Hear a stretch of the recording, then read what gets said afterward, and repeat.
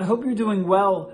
Yehuda approached Yosef. The Torah says, Vayigash Elav Yehuda. The Sofri Tevos of those three words, Vayigash, Shen, Elav, Vav. Yehuda, hey, spells Shaveh, equal. Says the Balaturim on the pasuk over there, Shekemoy She'ata Melech, just like you, Yosef, are a Melech Gamani. Me, Yehuda, I also am a Melech. You know, when it comes to our battle with the Yetzer Hara, to fighting the Yetzer Hara, we have to have a similar attitude that Yehuda had when he approached the Melech Mitzrayim. Shekemoy She'ata Melech Gamani Melech.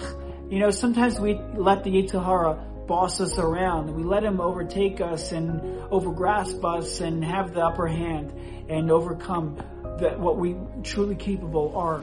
But we have to realize, just like you think you're in charge, just like you think you're a king, I have to have that. I am a king. I can be strong as well. I have to find that inner resolve, that inner courage, that strength to overcome.